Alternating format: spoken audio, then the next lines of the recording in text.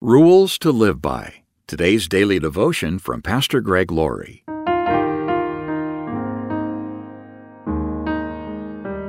Our scripture reading today is from 1 Corinthians chapter 9, verse 27. I discipline my body like an athlete, training it to do what it should. Otherwise, I fear that after preaching to others, I myself might be disqualified. When athletes have the privilege of representing their countries in the Olympic Games, they agree in advance to play by the rules.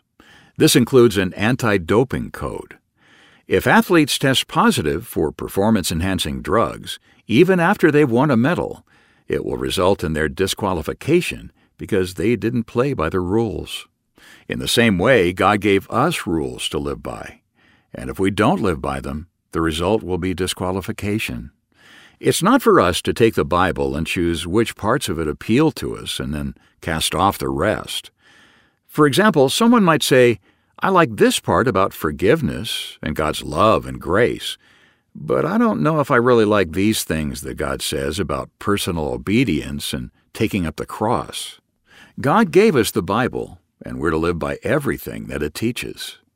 The Apostle Paul wrote, Don't you realize that in a race everyone runs, but only one person gets the prize? So run to win. All athletes are disciplined in their training.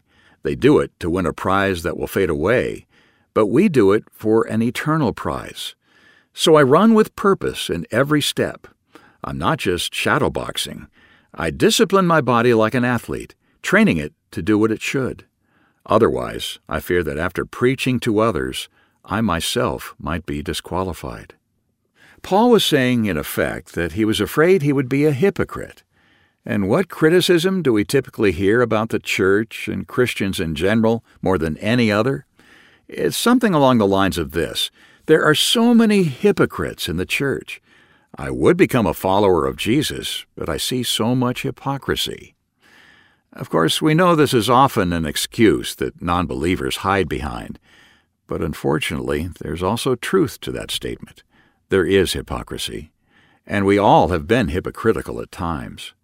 Yet Paul was saying, I don't want to be disqualified in the race of life.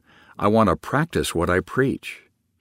The Christian life is like running a race, and it's a long-distance run. We need to obey the rules, and we also need to pace ourselves. It doesn't really matter whether we've held first place for 9/10 of the race. We must cross the finish line. Otherwise, it means nothing. Maybe you've been disobeying God. Maybe you've been compromising in an area of your life and have been doing things that you shouldn't do. You know it's wrong before God. God is asking you to repent, to turn from it, and get back on track again. Even if you've done things you regret, even if you've made a big mistake, God gives second chances. If you are genuinely sorry and willing to turn from your sins, then God will forgive you, and you will have another opportunity to obey Him.